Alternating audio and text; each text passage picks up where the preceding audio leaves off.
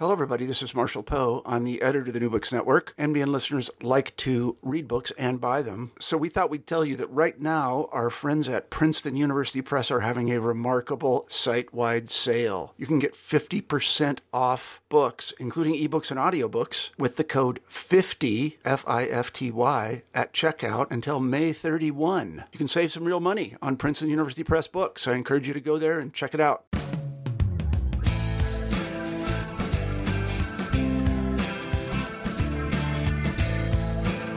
Hello, everybody, and welcome back to New Books in Environmental Studies, a podcast channel on the New Books Network. I'm Jason Newton, visiting assistant professor of history at Cornell University and the host of the channel. Today, we'll be talking to Joseph E. Taylor III, a professor of history and geography at Simon Fraser University. Professor Taylor's research investigates the intersections of social and ecological systems in fisheries, outdoor recreation, gentrification, conservation, and the politics of the American West. He's the author of Making Salmon, an Environmental History of the Northwest Fisheries Crisis, which was actually the winner of the George Perkins Marsh Prize for Best Book in Environmental History, and also the author of Pilgrims of the Vertical, Yosemite Rock Climbers, and Nature at Risk. He's also done a digital project called Follow the Money, a spatial history of in-lieu programs for Western federal lands. Today, we're here to talk about his new book, Persistent Calling, Seasons of Work and Identity on the Oregon Coast, published by Oregon State University Press in 2019. Joseph Taylor, welcome to the show. So a quick note to the listeners, I'm actually reviewing this book for the journal Environmental History, but as of March 6, 2020, the manuscript is submitted, and this conversation will have no bearing on that review, and the editorial staff at Environmental History knows about the interview, and it has okayed it, so I don't think we're violating any academic norms with this interview, but we wanted to let everybody know about that. Okay, Joseph, so in the beginning of the book, you actually discuss a bit about your biography, and you talk about some of the things that drew you to the subject of fishing, and also a little bit about your passion for rock climbing. So can you elaborate on how this personal history drew you to environmental history more generally, and the topic of this book specifically? Sure. To put it succinctly, I split my time growing up between Southern and Central California during the school years and the Oregon coast during the summertime, specifically down in Pacific City, where my great aunt had a shack, which is probably the most accurate way to describe how the place we grew up in. And over time, as I grew up, I came to simply, gravitate towards that place and that identity more as my basic identity across my teens in particular. So that at a certain point around the end of my teens, I simply walked away from higher education, moved down there and started fishing and doing other things full time when I wasn't running off to go climbing or something like that. And it was an extraordinary period to be there because it was both really the end of the small town life of Pacific City and a period of absolute wreckage in the Nestucca Valley in the late 70s and early 80s when the economy just tanked for all sorts of different reasons. And as I watched it unfold, I also became more and more not simply concerned about what was going on, but curious about what was driving these problems because each one seemed different and all of them required me to pay attention to how, as you put it, social systems and ecological systems interact. And across the 80s, even though I wasn't in school, I was reading a lot on fisheries research, pollution studies, coming to terms with understanding the atmospheric engines that drive El Nino and other things like that. And in fact, I was reading the stuff as it was coming out because there were a lot of people in fisheries and in forestry and other activities that were essentially scrambling to try and understand this as well, because nobody had a good answer at the time. And by the end of it, having read a couple of really crucial books, one being Peter Matheson's Men's Lives and the other being Art McAvoy's masterpiece, The Fisherman's Calling, or The Fisherman's Problem, excuse me. I also realized that whatever was going on ecologically, this was a deeply historical problem. And those two things together drove me back into school with a focus very specifically on what was happening to Nestucca, but always an understanding that it was a microcosm of a much larger set of problems. Great. So you actually did some fishing work, right? Is that correct? 15 years worth. Yeah. Okay. So you definitely have experience in the industry, and it shows in this book in terms of the detail that you bring to the reader, which I really enjoyed. Would you mind just giving the listeners a sense of the geography of Nestucca, if just kind of, the layout of the area that you're studying? Well, it's a small watershed on the Oregon coast. It has three significant tributaries: the Nestucca, Little Nestucca, and three rivers that pour out of the coastal mountains, which are not very high but very rugged, and then out into the Pacific Ocean, very near a set of beaches that have been attracting tourists since the 19th century.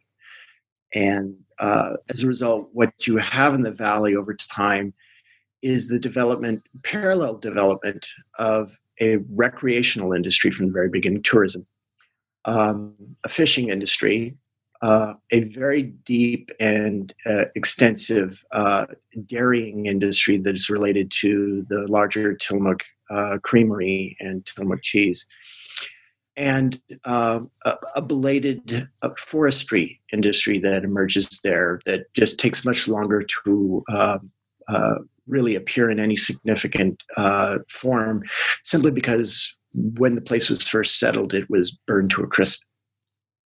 Great. And so, as the title suggests, the book is really about this idea of callings or identity and the passion that people have for the work that they do. So can you describe how you connect this idea of callings with the environment and fishing technology?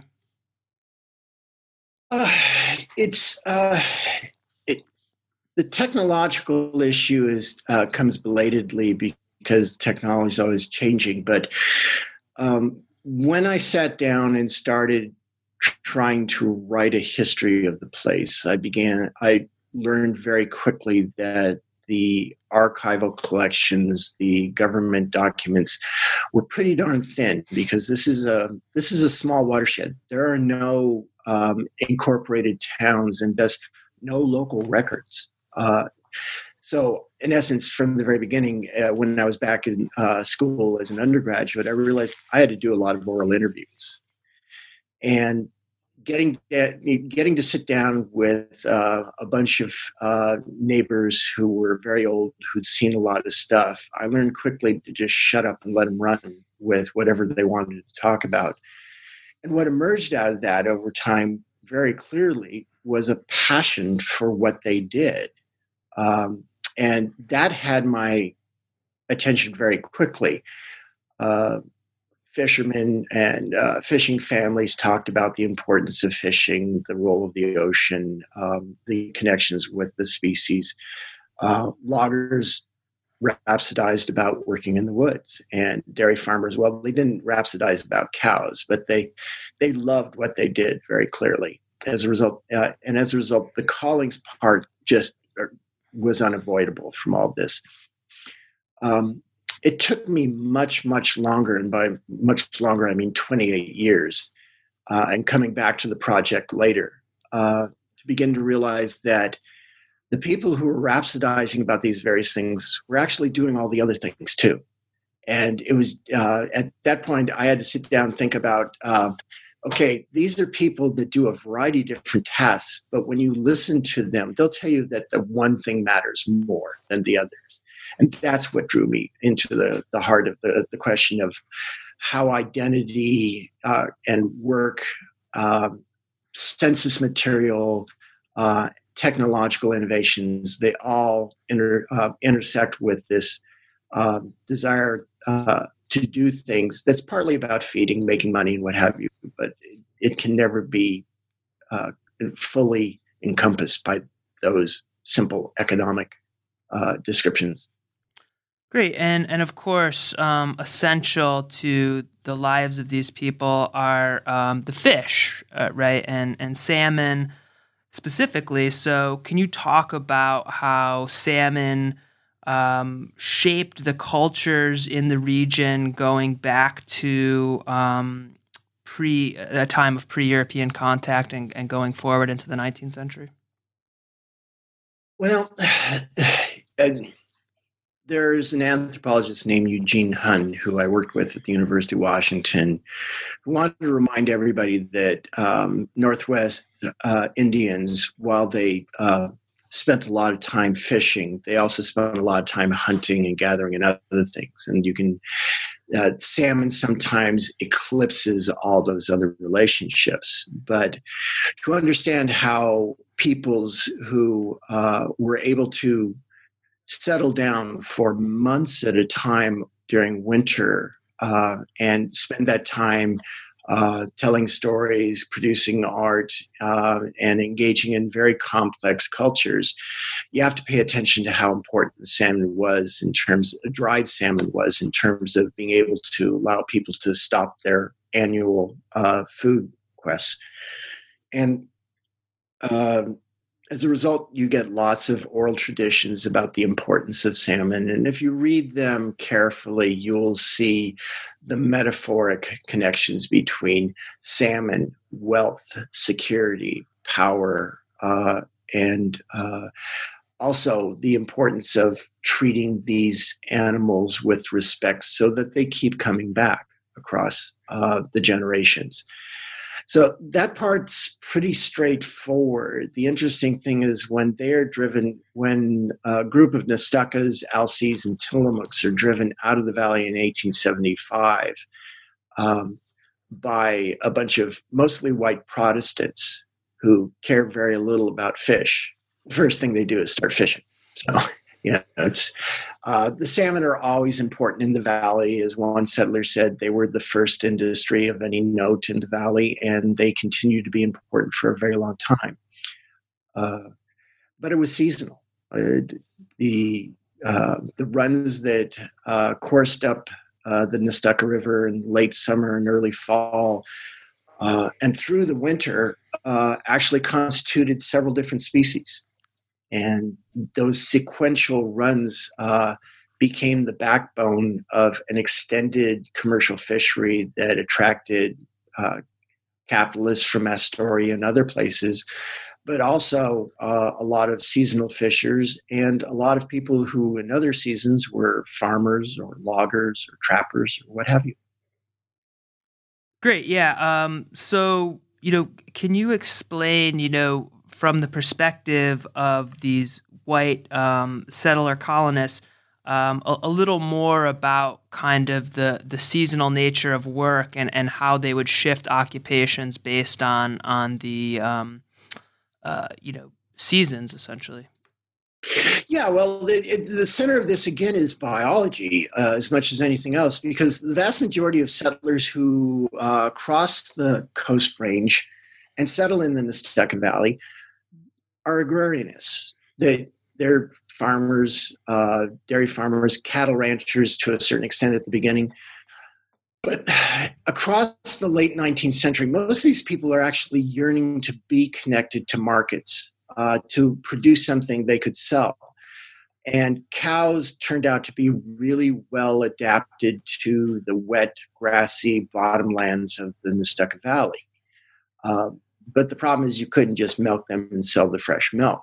So from the very beginning, they're oriented towards butter. And then at the end of the 19th century, they begin to, they've been making cheese for a while, but at the end of the 19th century and beginning of the 20th century, a group of farmers had hired a dairy specialist, a cheesemaker, straight from Cheddar, England. And he came with the recipe. They wired it very quickly. And as a result, that became the staple product for much of the valley as a result. So they were primarily focused early on on producing cheese. The problem is that cows can only be milked for so much of the year, and then they need to stop being milked. They need to dry up, as the phrase went. And that process more or less coincided with the arrival of salmon. So when the cows stopped being milked, they sought other things to do. Some went logging and some went trapping, but some picked up nets and got in the river and fished.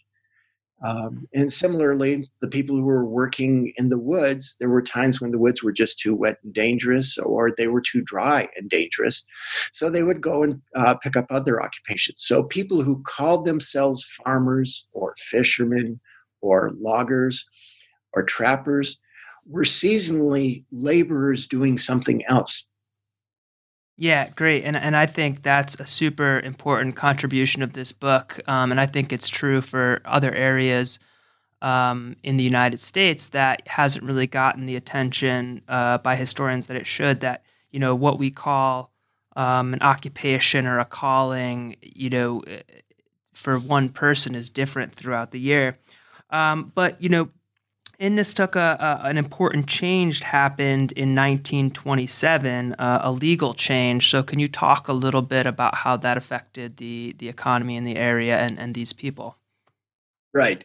There had been tourists coming to the Nestucca Valley since the 1880s.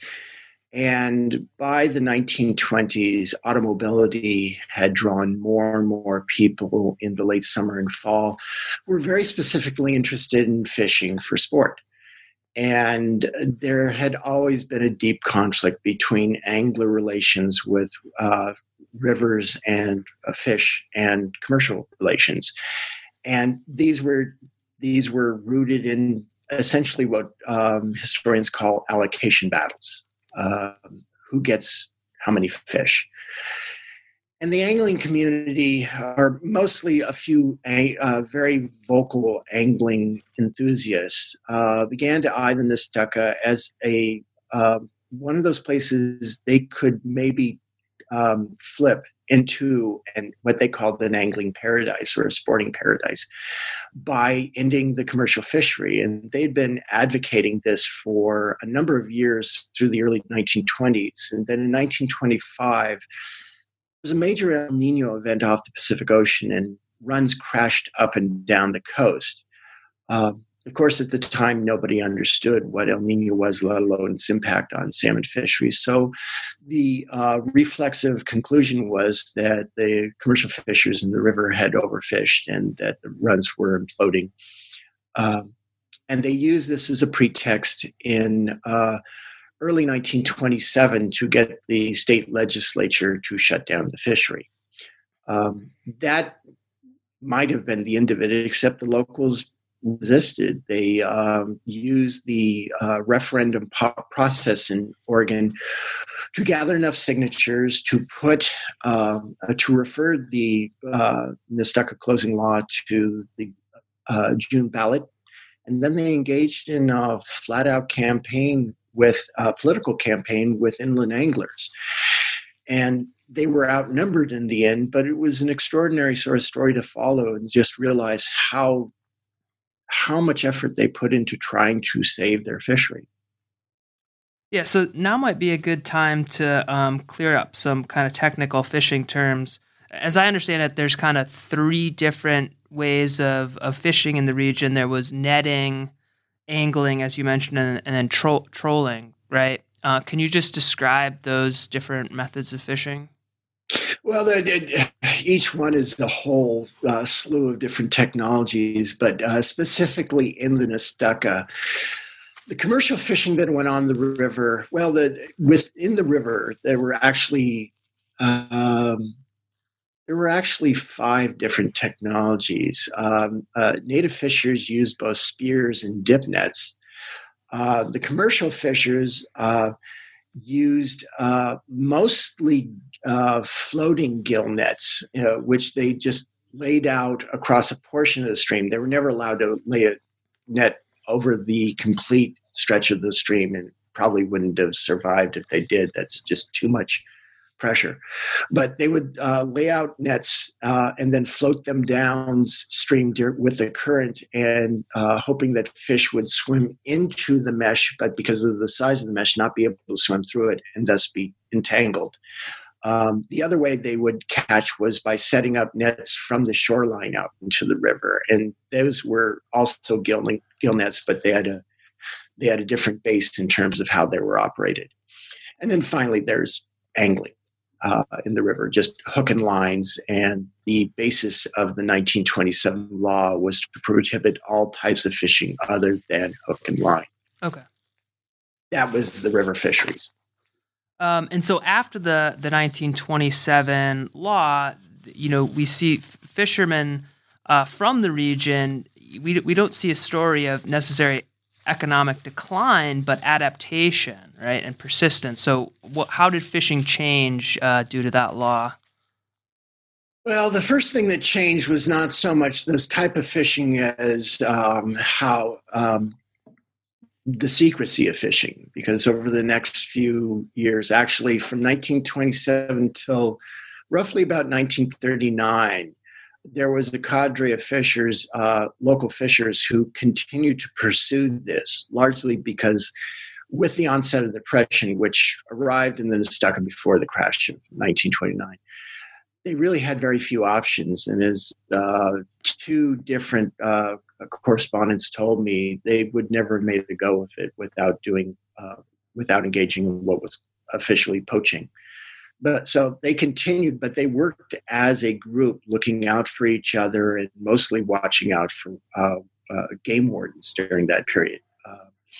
But across time, it just got harder and more difficult to do for a variety of reasons. So while netting continued to operate both for subsistence purpose and for selling to people who were very willing to buy the fish, over time, it became sketchier and sketchier for a variety of reasons that had to do both with levels of risk was one thing, but the other is that the river just got harder to manage because they no longer were able to go out and pull stumps and do other things to ensure that they had clean drifts.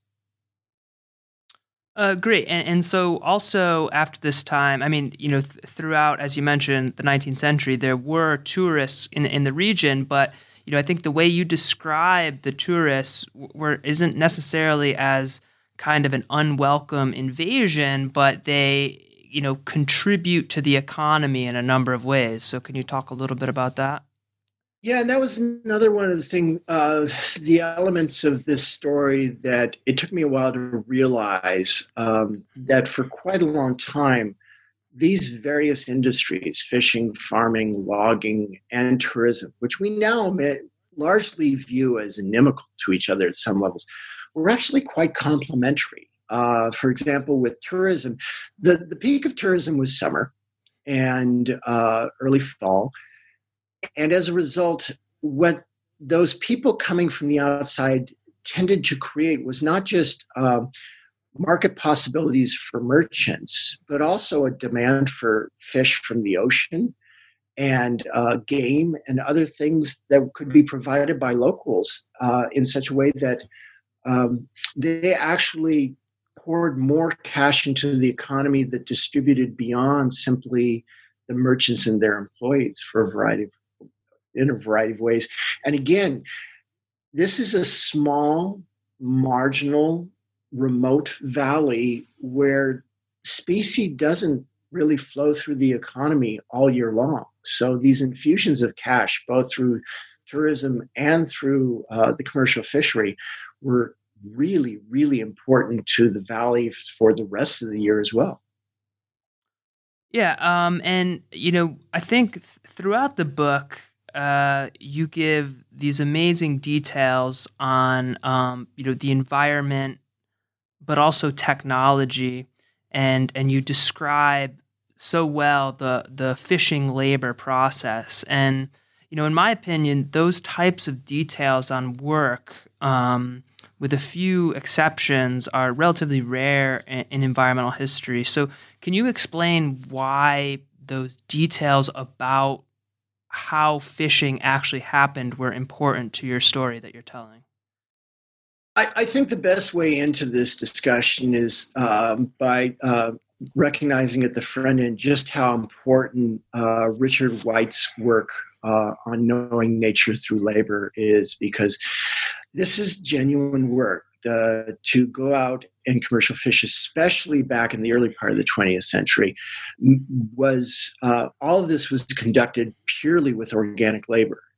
It was, you got in a boat and you rowed, and then you set nets, and then you dragged in nets, and there was no machinery whatsoever to this in the sense of easing those labors. But that was also how people connected to rivers, or to cutting down trees, or to managing animals. There was no vacuum milkers at this time. There are no chainsaws. Everything is done by hand and back. And in that process, there's a connection, deep connection to nature, that for the people who really like that nature, just reinforces all of the meanings that come from it. Among the things I try to remind readers about is that in the era of commercial fishing, especially with linen nets, which are thick twine nets, everything had to be done at night because the fish could see the net during the day. So, these are people who do all their work at night out in a river with logs floating down and seals splashing around, and other people's boats and nets. So they have a genuine task to do that is both demanding in terms of physical nature and just sometimes flat out dangerous. Yeah, okay, so I think, in the book, you do a great job showing how, these environmental factors, the technological factors that change over time, shape this thing called calling. And I guess, the one thing the one thing that stuck out to me, besides the awesome details on the labor process, was you don't use the term class as often as the term calling. So, did you see a class forming among these workers, among these fishermen? And if you didn't see class there, why don't you think a class formed? The historiography on seasonal labor has largely focused on groups of people like tar workers in the Carolinas, or bindlestiffs on the Great Plains, people who show up at particular points in the year to harvest stuff and then they disappear to somewhere else. And they're largely working class people. One of the things that struck me about the Nestucca Valley was how many of the people who are moving around from job to job are actually also property owners. They are farmers in different seasons, or they're entrepreneurs engaged in a variety of different activities across. They don't see themselves as laborers in any simple sense of I'm just a wage labor. As a result, the class angle in the Marxian framework doesn't work well for this. They see themselves very differently. It partly as entrepreneurs, but I think mostly their primary identities are as families, family men and mothers, and children of families, and members of churches, and members of local communities. There's not those other markers that we see in other places this way. It's all small scale. The closest we see to a class of genuine wage laborers are the largely silenced Chinese workers who are brought in to work the canneries. And I've struggled to try and get access to those voices, and I never could. Yeah, and that's an important lesson to take away from this book. And I remind my students this often, that America was largely a rural country into the 20th century, until the 1920s, when we see, the demographic shift into a majority of people living in cities. And a lot of those rural people were these types of farmers who did other work seasonally. And so when we talk about class in the rural setting, we have to acknowledge that, as you mentioned, many of these people were owners of a productive property, and therefore that really complicates how we might think of class.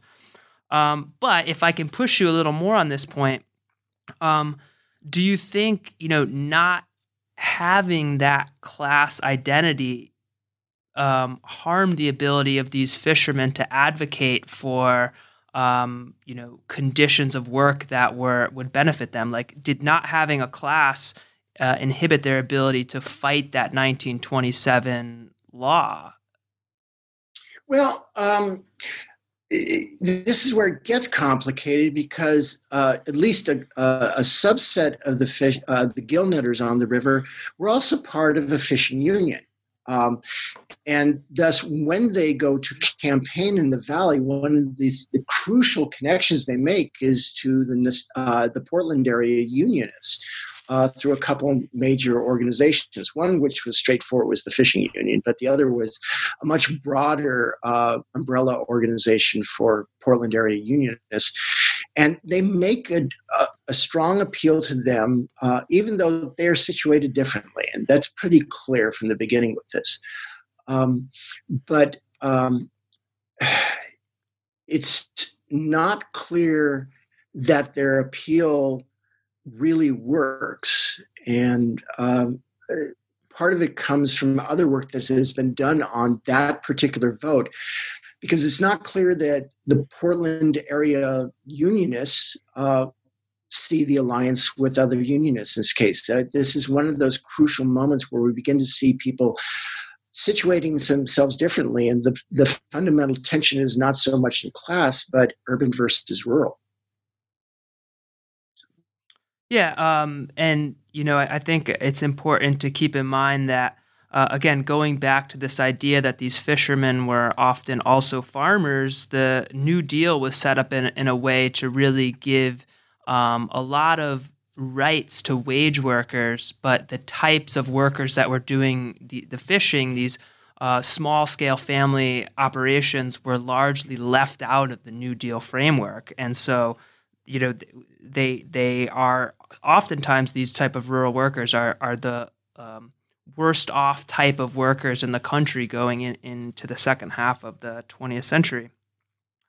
Yeah, that's largely true. There will be some mitigating factors in the second half, but remember that these people who are fishers, they're also dairy farmers and other activities, and the New Deal is speaking to them. Mm-hmm. So there are structures there.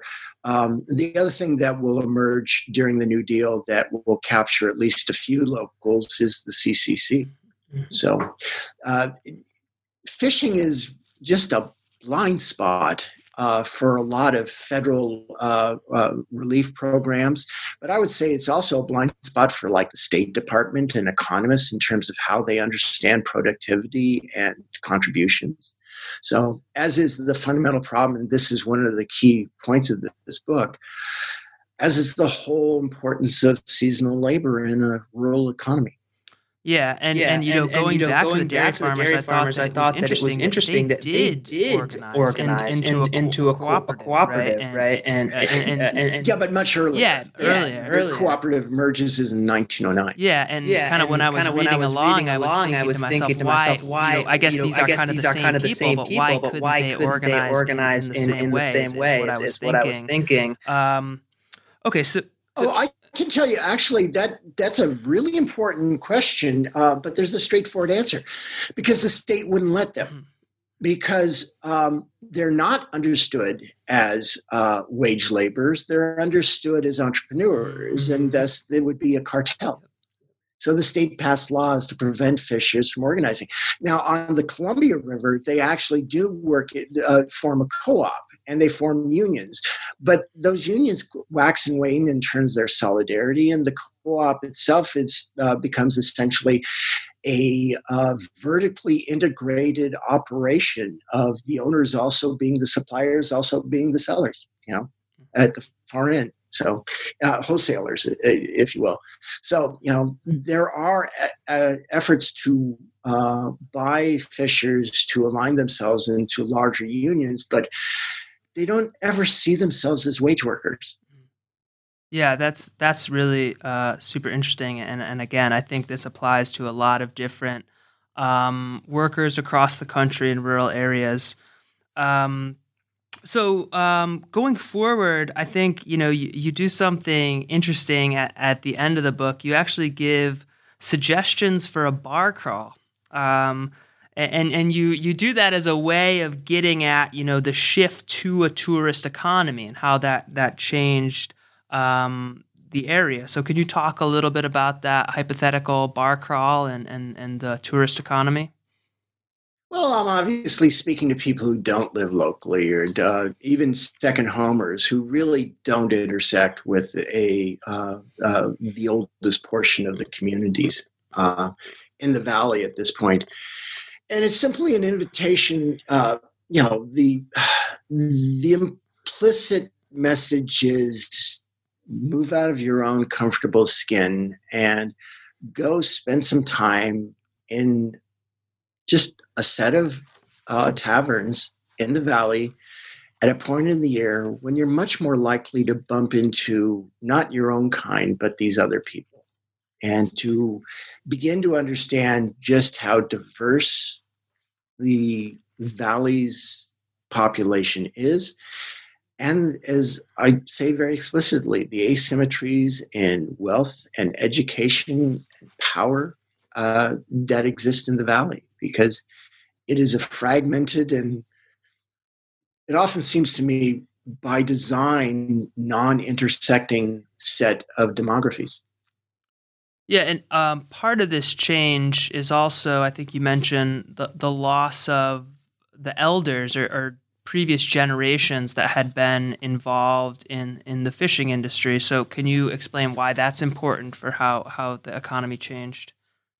Well, it wasn't so much the loss of the elders that changed the economy as it just more or less coincided with that sea change in the economy. The people I interviewed in the 1980s, and I wasn't able to get to some before they died. My initial undergraduate project was in part spurred by the realization that the old timers were passing away, and because of the lack of records, they were taking their stories with them. And this was at one level an intervention to try and capture some of those stories. But by the early 1990s, it was becoming clear to a lot of people in the valley that their worlds were changing, that fishing was imploding for a variety of reasons, but the reasons for that were different than the consolidation that was happening in dairying very rapidly. And in both cases, that was different from what was shutting down logging in the forests at that time. And all this while, the recreational economy was waxing and waning as it typically does based on good and bad times. But the second home industry, and especially all these people who called somewhere else home, but actually had homes in the area, were becoming this ghost presence that really was increasingly driving the economy in the absence of those other natural resources. And, part of the bitterness was realizing that the natural resources weren't going away. It was just that the structure of the economies were changing so rapidly that with the passing of one generation, very old generation, was also passing a larger way of life for a lot of people who weren't necessarily looking for a different life, but it was just getting much more difficult for them to pursue it. Can you talk a little bit about the process of doing these oral histories? I think oral histories are very important but they're controversial, and some people don't see them as trustworthy as written sources. So what place do you think oral history has in environmental history? I think it's a very important place, but I'll tell you, I am towards that latter end. In spending time, I had an advantage from the beginning.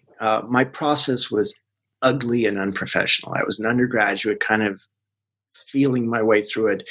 And mercifully, there were no REB boards around because I'm not sure how long it would have taken me to actually pass muster for what I was doing. So I was literally walking into people's houses and sitting down and talking to them for a while, long before I would turn on the tape recorder, and just asking them some open-ended questions and letting them ramble.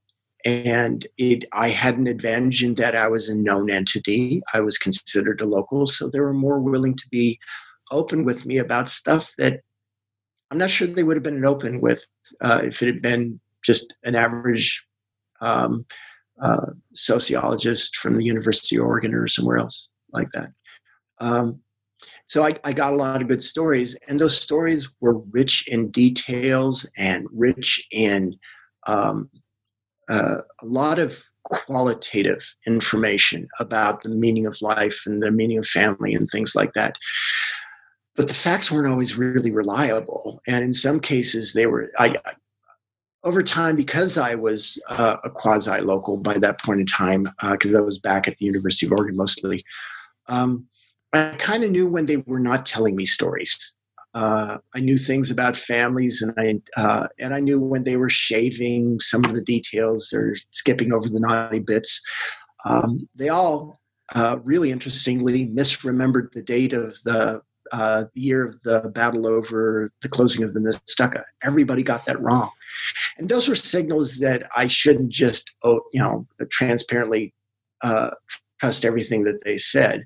It also helped that my advisor at the University of Oregon, Edwin Bingham, who was on the verge of retiring at the time, was forcing me to read a lot of stuff on history and memory so that I was understanding exactly what I was dealing with. So that helped a tremendous amount. Bing was wonderful from the beginning to the end of the project. Yeah. For my experience, not doing a lot of oral history, but using a lot of oral history, you definitely need to double check details. But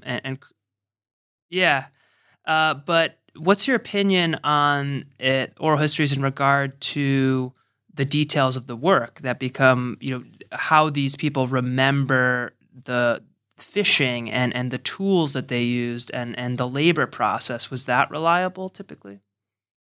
It was, because it mirrored things I was seeing about memoirs about commercial fishing on the Columbia River and other things. But I'll tell you, it wasn't just the stories, but it was the physicality of what was happening. Sitting down in an interview with Walt Fisher, who was 80-something years old, and you could still see the musculature from his life of rowing boats. And he would be talking about it and leaning back into the Barca lounger as he's talking, and you could see his body going into a rhythm. You could see the size of his hands. And it all came together as a physical as well as oral performance. And at that point, it was hard to deny just how important that was. Yeah. Yeah, again, I think oral history often reveals details about work that no other sources do. If you can double or triple check them. Well, I would tell you that part of the reason is that a lot of these people never write it down. Mm-hmm. I mean, it lives as an oral culture for them. This is something I've found with climbers as well. And quite frankly, it's really important to recognize how important the oral culture is to congressional politics. There are a variety of cultures in which the vast majority of information is not written down, even among people who are literate. So, zooming out and looking at the larger structure of the book, do you see the 1927 law as a type of enclosure? I don't think the word works really well, although there's an insight to be gained from thinking about that term. The enclosure movements of Europe were really a set of processes by which crowns and parliaments gave leave to property owners to drive people off their property. And it was largely affected by private property owners in that sense. That's not really what's happening here. It's much more, we're looking at battles, and this is central to my entire career, looking at contests over what are considered public resources in which one portion of the public is driving other portions of the public away. This is a very old story. In fact, it goes all the way back to the Normans in some senses, but it's one that's been very well told by Carl Jacobi, Mark Spence, Louis Warren, and other people in terms of the implications towards Native peoples in North America. But they're far from the only group that is driven from the ground. African Americans in the South are similarly driven out of the forests, ethnic hunters of various sorts, and then even in the salmon fisheries, it's a story of driving one user group out after another off the waters until hopefully one group is left controlling it all. But in fact, they're actually fighting over the last fish. Well, Joseph, we've taken up a lot of your time, but we have one last question. Can you talk about any other projects that you're working on now? Yeah. You mentioned earlier the Follow the Money project, which is an attempt to graphically illustrate transfer payments from federal land management agencies to the counties in the public land states of the far west. That I backed into that project while I was doing work on a biography I've been working on forever of the author of the Taylor Grazing Act. And as I was pursuing that project, I backed in first into the transfer payments project. And then subsequent to that, I began to realize that there was a much larger, much more complicated story in terms of how we understand the entirety of federal progressive conservation if we simply look at it from the perspective of Congress. And as a result, I haven't stopped working on the biography, but I've largely been deflected into a history of congressional conservation that at this point is spanning from 1861 to 1941. And I am framing it as a story about progressive conservation because you can see in the legislation, even in the 1860s and 1870s, some of the programs that are coming out that have all the markers of what we would eventually associate with progressivism and our progressive conservation. So that's mostly what I'm working on these days. I spent a year at the National Humanities Center last year, making a tremendous amount of headway, and I am right at this moment transitioning from hunting and gathering mode to start banging out pages of words, and it's, I'm in a happy place. Great. That sounds like it's going to be super interesting, and I want to thank you for being on the show today. I really enjoyed it. Take care. Thank you, Jason.